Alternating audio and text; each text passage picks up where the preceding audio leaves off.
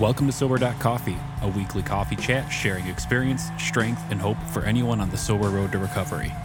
You can download Sober.Coffee weekly on all podcast platforms and check us out on Instagram at Sober.Coffee Podcast and on Twitter at SoberCoffeePod. To learn more about us and to help support these sessions, visit online at Sober.Coffee. Here are your hosts, two guys on their own path to recovery, Mike and Glenn. Let's join them at the coffee shop. Good morning, Glenn. Hey, what's up, my Zooming brother? I know. I'm so digital, you know? I know, totally. Hey, that's what, you know what, though? I mean, technology's cool because, it just helps you hit any curveball. Technology can help.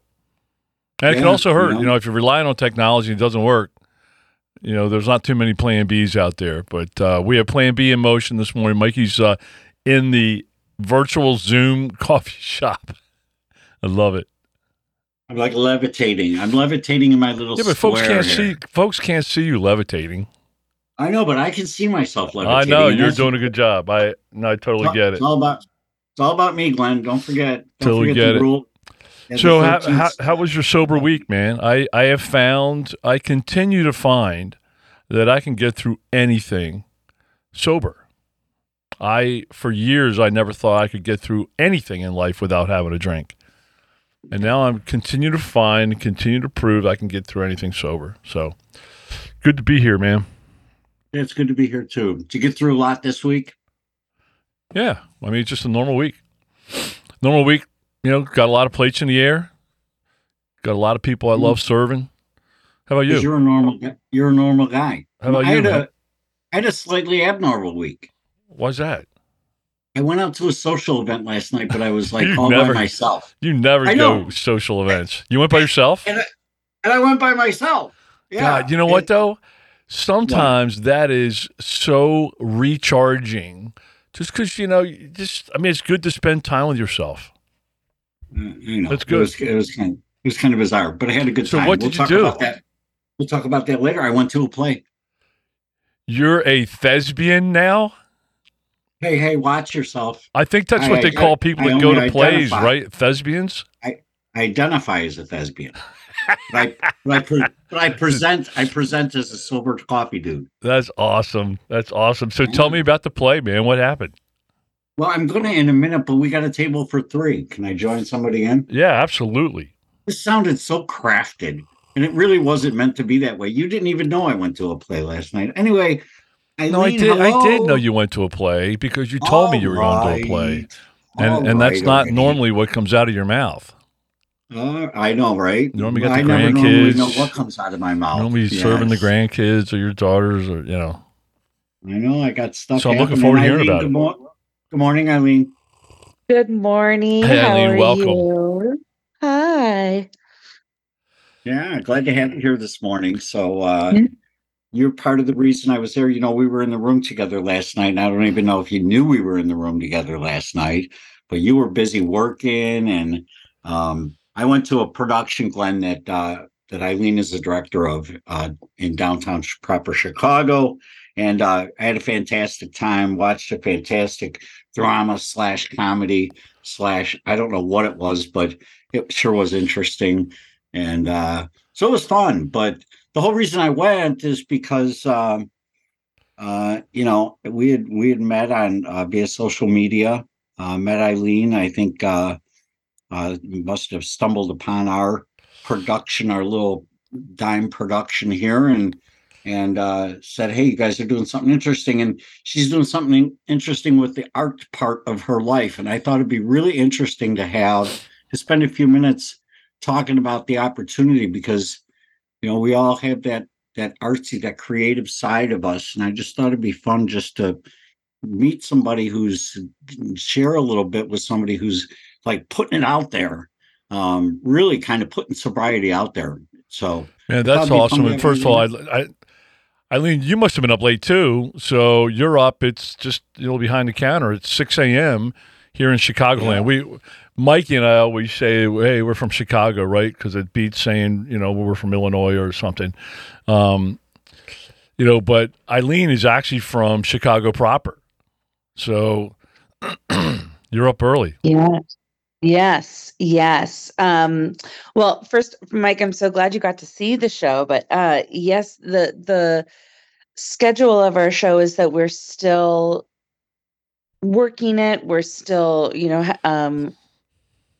it's still in process.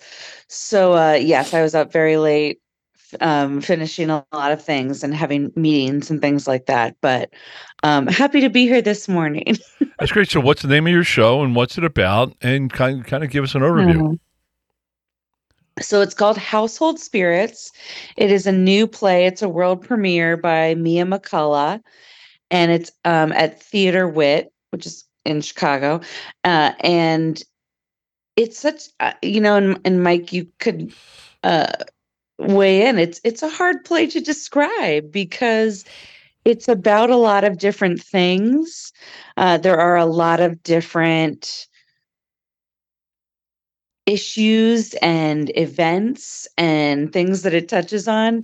But I would say basically it's about a blended family celebrating Hanukkah and Christmas together while the ghost of part of the family's somebody's mother and wife, that ghost is kind of haunting the holidays, and for both positive and nefarious purposes.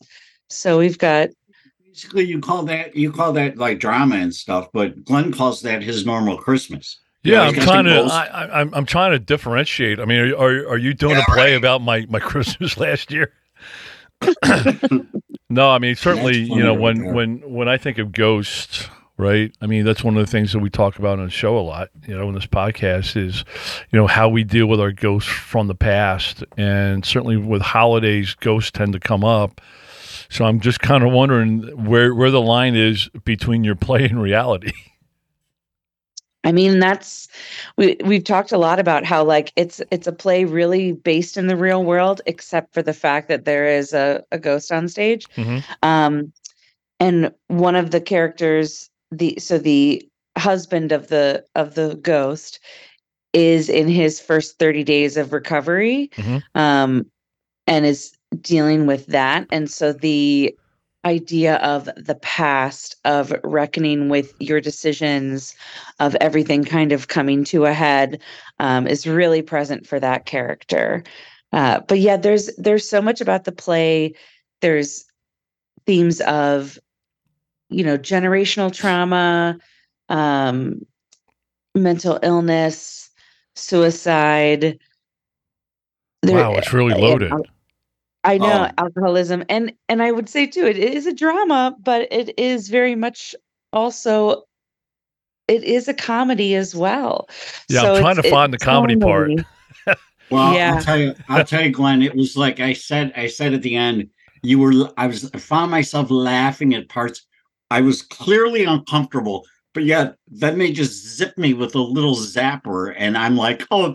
Okay, that was funny right there. I mean, it was good stuff. And what I want to unpack is the role of the alcoholic. It was not just that he was struggling with his own alcoholism, and as Eileen mentioned, was in his first 30 days, but he was working the program. I mean, he knew the lines. He, the references were there. He said, keep coming back, and the coins, and getting the chip, and so he used a lot of lines from the program. Oh yeah. So that was evident. And I'm sitting there going, okay, yeah, this dude's really in the program, because he's talking the language, and he's trying to do his 90 and 90. He's trying to figure it all out, and the real part, and I don't want to spend the whole time on the play because it was fantastic, and we're going to tell people how to go see it. But the really fantastic thing is that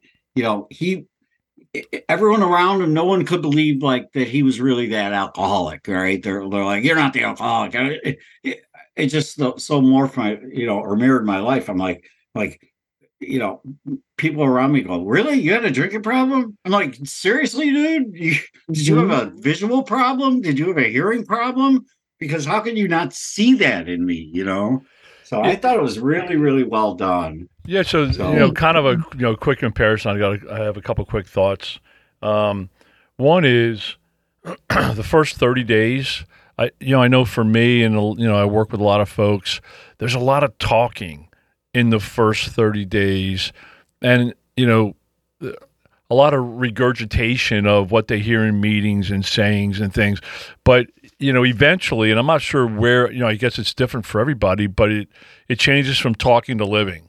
And I think, Mikey, when I always think of you when I think of this is, when you came in, you took a lot of notes, right? For you, it was at least it started to be a textbook, right? It started to be let me get reference materials down, let me make notes, let me a brain thing. And somewhere for you, you don't bring a notebook to meetings anymore. No. That I see, right? So, I mean, at some point, it goes from the head to the heart, right?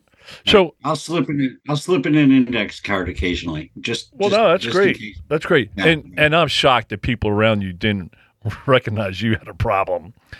But Eileen, question: how did you stumble on this play? How did you get involved? Yeah, well, so the playwright Mia McCullough is not necessarily a sober person, but has people in her life who have gone through the program, who have dealt with alcoholism, and so that comes from a real place. The language of people not believing and of the language of the program comes from people in her life.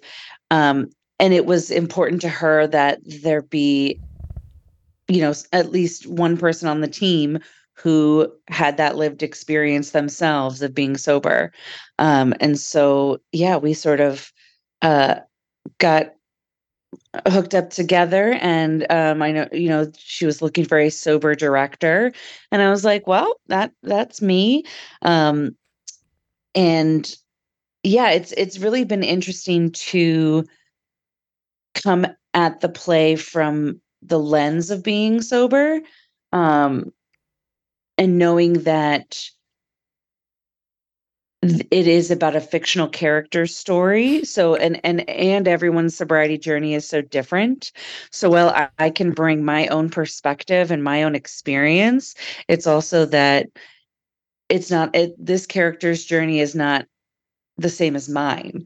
So it's been working with the actor and being, kind of trying to give some insight, but also saying like, yeah, this person is on a different path than I was. And than anyone else was. But yeah, it's been interesting processing my own sobriety through this piece. I just celebrated 10 years in September. Hey, congratulations. That's awesome. Thank you. Thank you. First of all, you look young. When did you get sober? When you were 12? 15. Well, I'm so young. I'm so incredibly young. No, but I got sober when I was 26. So I did get sober relatively young. Yeah. And I also had a fair amount of disbelief in using the A word. Right, sure, I had somebody say to me, "You're not an alcoholic. You're just someone who should never, ever, ever, ever, ever drink." And I was like, "Oh, but I feel like that might be." Shouldn't there be a word for that? Right. Yeah, I think there might be a quicker way to say that. Yeah, right. Well, I will say that in the playbill, you proudly make reference to your relationship with Bill W. And I found that to be a pretty bold move because just because it is. I mean, it'll probably end up in my obituary, which by what I don't have any control over that, right? I do, but yeah. But and because I think my wife will want people to know because she's very proud of my relationship with the program. And but you posted that out there. Where else are you throwing yourself out there into the world to let people know that there's a solution? Yeah. So like I said, I got sober at 26, and it took me a couple of years to integrate sobriety into my creative work. But I studied theater at school, and I, been doing theater and performance for, a good long time now. And in about a few years before I was getting sober, just, the way life happened, I started to do less traditional theater and more solo performance. So whether it was a full length one woman show, storytelling, poetry, performance art, stand up, those kinds of things. And that was a sort of, it felt more natural to integrate my real life. If I'm doing stand up and talking about myself, if I'm, writing stories about my life, it was hard not to discuss the kind of the elephant in the room, which is the big change in my life was getting sober and being in recovery. And I found that to finally break through and just stop talking around it and to just say, as in, like when you go to meetings for the first time, to say, I am an alcoholic. Here are the lessons I learned from being an alcoholic. Here's a story about my alcoholism, was very freeing for me. And it was also, it just made my work more uh, vulnerable, and it made it more straightforward in a way. So I started doing that in the first few years of recovery. And I've done a lot of storytelling about that. And I, have a full length solo show. I've done a lot of kind of weird performance art about recovery, but I couldn't imagine doing low like performance. I mean, like yesterday, sitting through, it was a multiple hour production. I'm like, the creative part of somebody's head that comes through all these storylines and does all this. I mean, trust me, I had multiple things going in my head when I was out there. But I would say that now that I'm sober, I have more of my life is a little more in one lane. I mean, I still know there's other lanes going on around me, but yeah, I was just curious as to how do you think the creative juice and the ability to kind of follow that path, right? Because I think we all have this creative in us, and you're certainly following the path to the breadwinning extreme. But I know we all have this path. Do you think it helps? I think it really helps my sobriety to have these outlets to really kind of be by myself, not in a solo production kind of thing, but solo producing my own output, creative output, if that makes any sense at all. yeah. And one of the other things I do is that I'm a teacher of creative classes. So I teach theater, creative writing, all kinds of different things there. And I get a lot of folks who are taking classes kind of just for fun, that they're not necessarily career artists.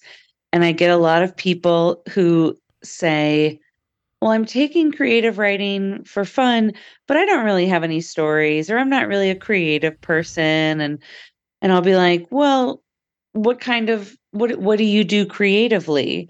And they're like, oh, nothing. And I kind of push, what do you do creatively? And they're like, oh, well, I knit, or I crochet, or I, Well, there you go then. like Yeah. paint with my kids, or I, for my job, I do this. And I'm like, no, everyone is creative in a way.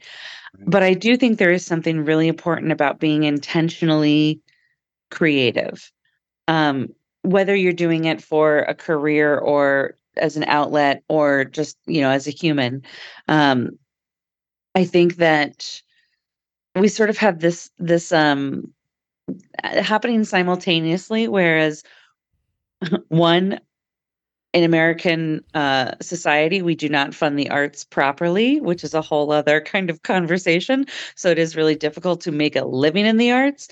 But on the other hand, I feel like people think that if they that there's like a gatekeeping mentality of that you have to be good at art to do art, and you so do I not. have that mentality. Yeah, you for have that sure. mentality, or you have that. You have. I'm just not creative. The only creative things I do is I create one-line social media posts, and I cut my grass in different like patterns. That's it. Oh, He's selling himself so short. I am. I'm a left. I think it's called left brain, right? I'm a number and. But you're a topiary artist, is what you are. Oh, is that what I am? That's odd. I don't know what that is, but I like that. So Mikey's a thespian and I'm a topiary artist. I love it. I'm writing that down.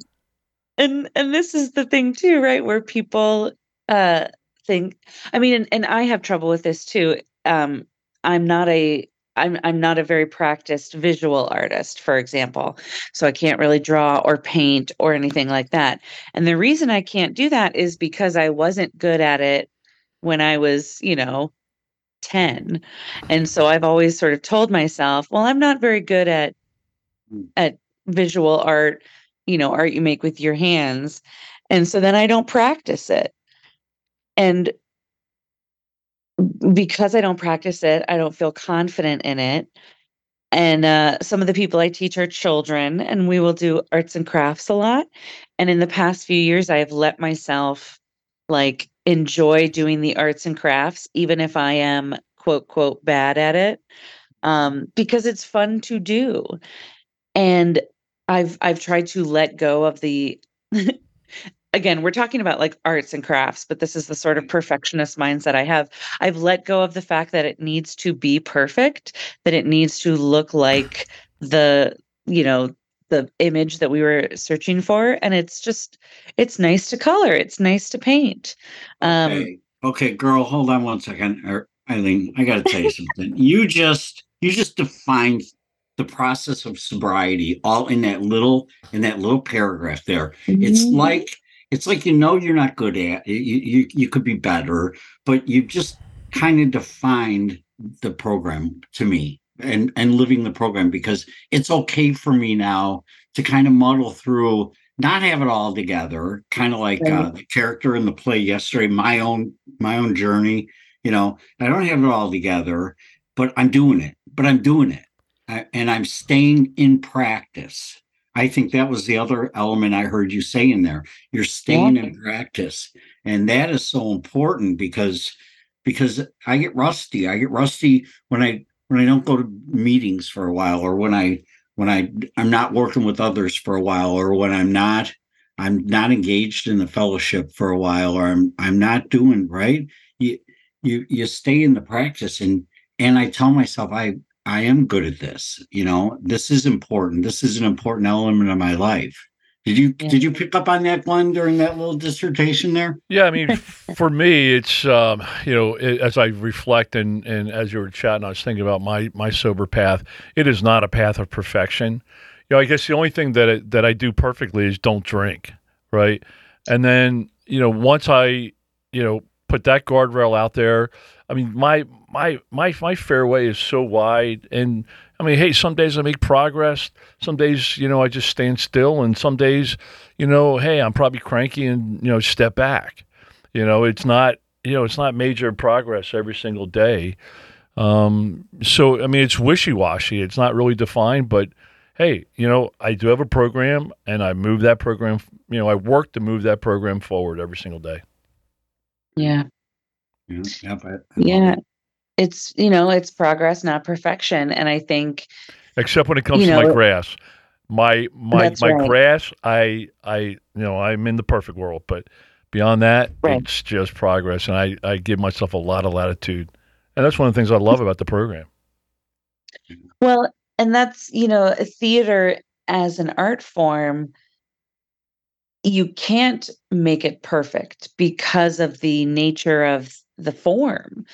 It is live. It is different. It is people living in the moment. It is, a stage manager is pressing buttons in that moment, trying to hit those cues in the moment, and things go wrong.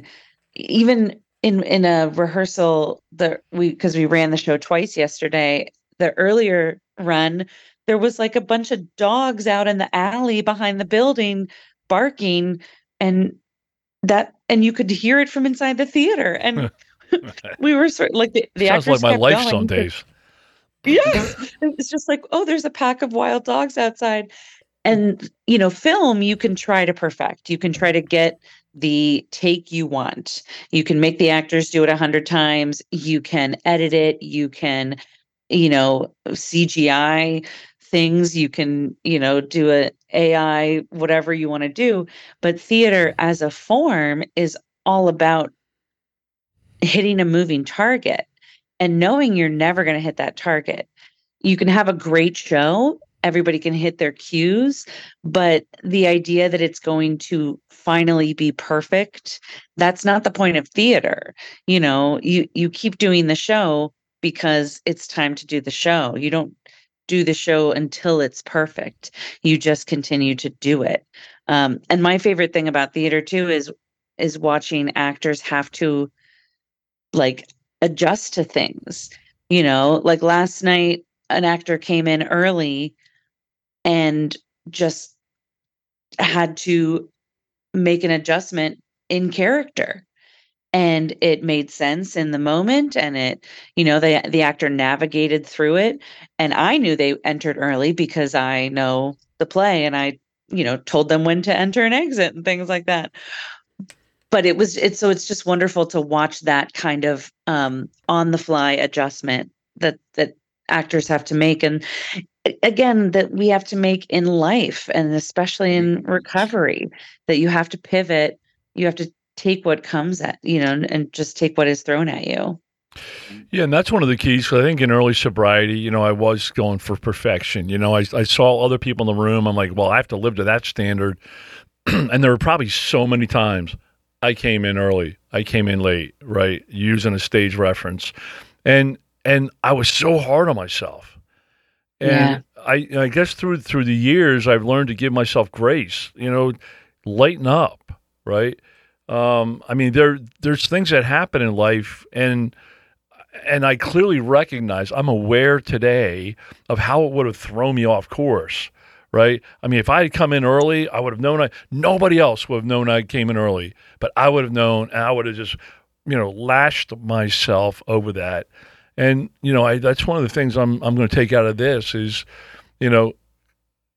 at times you come in early, at times you come in late, at times you miss your cue. It's okay. Just pick up and just keep going. Mm-hmm. Just don't miss your cue by drinking. Yeah. Yeah. And I also think too, especially when I work with kids, and if kids are worried about like the lines and everything like that, I'll be like, the audience doesn't know the script. Right. They don't know what's supposed to happen. So they don't know that you are messing up.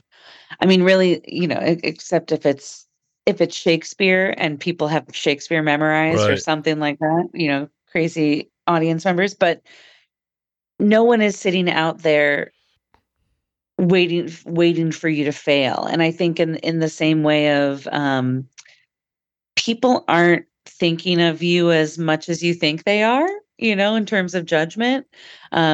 Sure, there probably are people who are waiting for one to fail in some way, or like there are people who are ready to boo you, right, or throw vegetables at you. Yeah, isn't that the exception rather than the rule? I think you're right. Exactly. I think for the most part, I remember a real quick story. I was doing a thing for church, and they were looking for volunteers to help out in the kids wing, and they wanted. So somehow I got pigeonholed into this drama. I don't know why, but I was like David, and I had like 10 lines that I had to. And there was a Goliath, right? And Goliath had more lines than me, right? So I'm like, all right, good. I'm the under guy here. But anyway, the point was, I'm walking around my living room the night before, and I'm pacing back and forth, and I'm saying my lines. I'm like, I'm getting so frustrated because I can't remember what line 6 is, even though I know what line 5 is. And my wife looks at me, she goes, Michael, there are 3.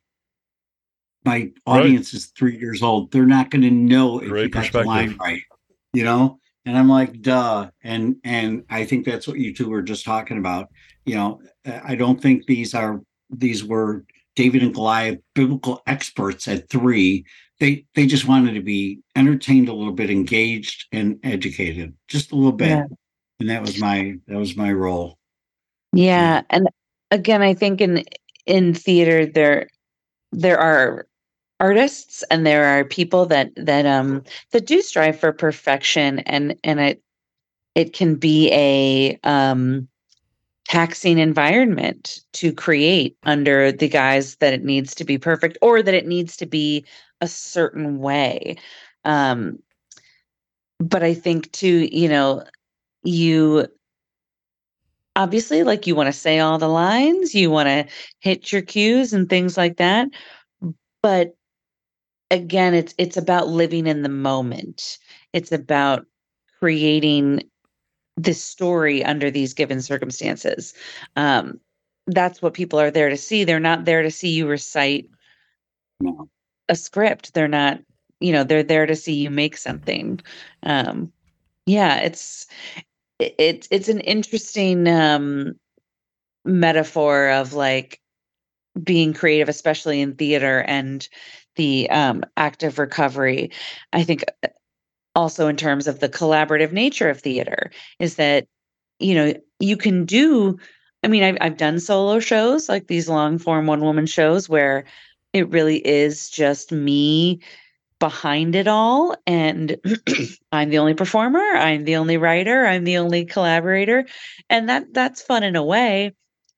But what I really love is being able to be in a room with designers, actors, stage managers, producers, and for all, I mean, I think the team on this is 20, 30 people, and everybody contributing in their own All way. working Yeah, together. Right. exactly. And that Good, makes the really product good. better because I love everyone it. has their ideas. Hey, can we touch on one more quick thing before we have to Yeah. go? 26 years old. You come into the rooms of Alcoholics Anonymous, and you come into the program of recovery. Um, Harder now today, now that you're a few years in, do you think it's harder for the 26-year-old to walk into a room today, or you think it's easier? Because you, again, tapping into your conversation, to me, that seems like you did a lot of solo work in the beginning days of your sobriety. Do you think it's harder or easier for a 26-year-old today to walk through the rooms? I would say, I mean, and it's tough, but I think that at least in my community and my circles, people are talking about sobriety more.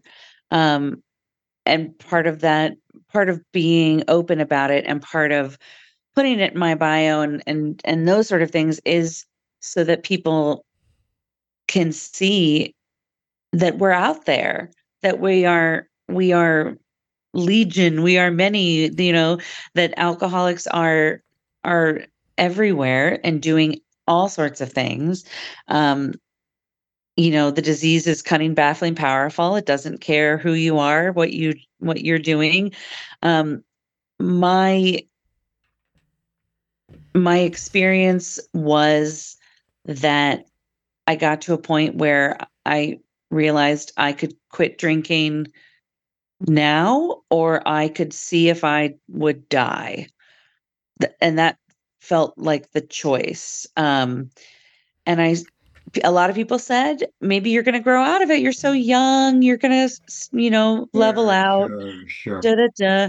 And I had people say, you could probably have a drink. Now you've been sober, 2, 3 years. Like you could have a glass of wine. And I was like, I could also run out onto the highway, and I could probably not get hit by a car and killed. Maybe. There's a strong possibility that's exactly what's going to happen. Yeah. Right. Yeah. Yeah. So, I think that in talking about it and putting it out into the universe in a public way, whether that's on social media, whether that's through my creative work, I feel like not that I've opened the door for other people necessarily, but I have like attracted other people who want to be loud about sobriety. And so I think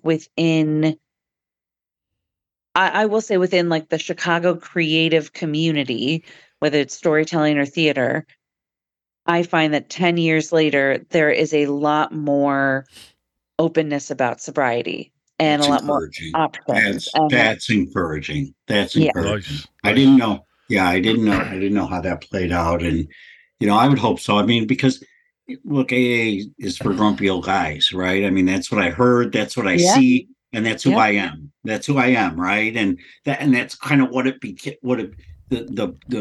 That's the brand recognition it has out there. Not 26-year-old creative professionals, walking through the door, but they're welcome, and I'm seeing them succeed in the rooms that I attend. I'm seeing people come in, and it amazes me. I give them a lot of credit, but you're right. You made the choice at the right time. You could have played the game longer, and you could have died, and you didn't. And I'm really glad you didn't, because 10 years is great. You put together quite a production. So just brag on the production for a minute to let people know, because this is going to be a bonus drop, and we're going to drop it. So just in case people hear this and they're in the Chicago area or want to hop on a cheap Allegiant flight and fly in to see it, it's well worth it. What brag on the show for a minute. How can they find out about it? Where, when, how? Yeah, so we had our first preview last night. You were part of our first audience, which was very exciting. And it's called Household Spirits by Mia McCullough. It's playing at theaterwit, theaterwit.org. And previews are this weekend, October 6th through 8th. And then next weekend we run through November 11th. So it's just a little over a month, a chance for people to see it. Get down there and see it if you can, and we'll throw those links in the resource room. And that's Chicago proper, Mikey. Yes, indeed. Yeah, yes, Chicago proper. Yes. Yeah. And I really, like I said, I really thank you. I thank you for positioning an alcoholic. I related a lot to Philip, the character, and I related to his struggle, and I related to, it was relatable for me.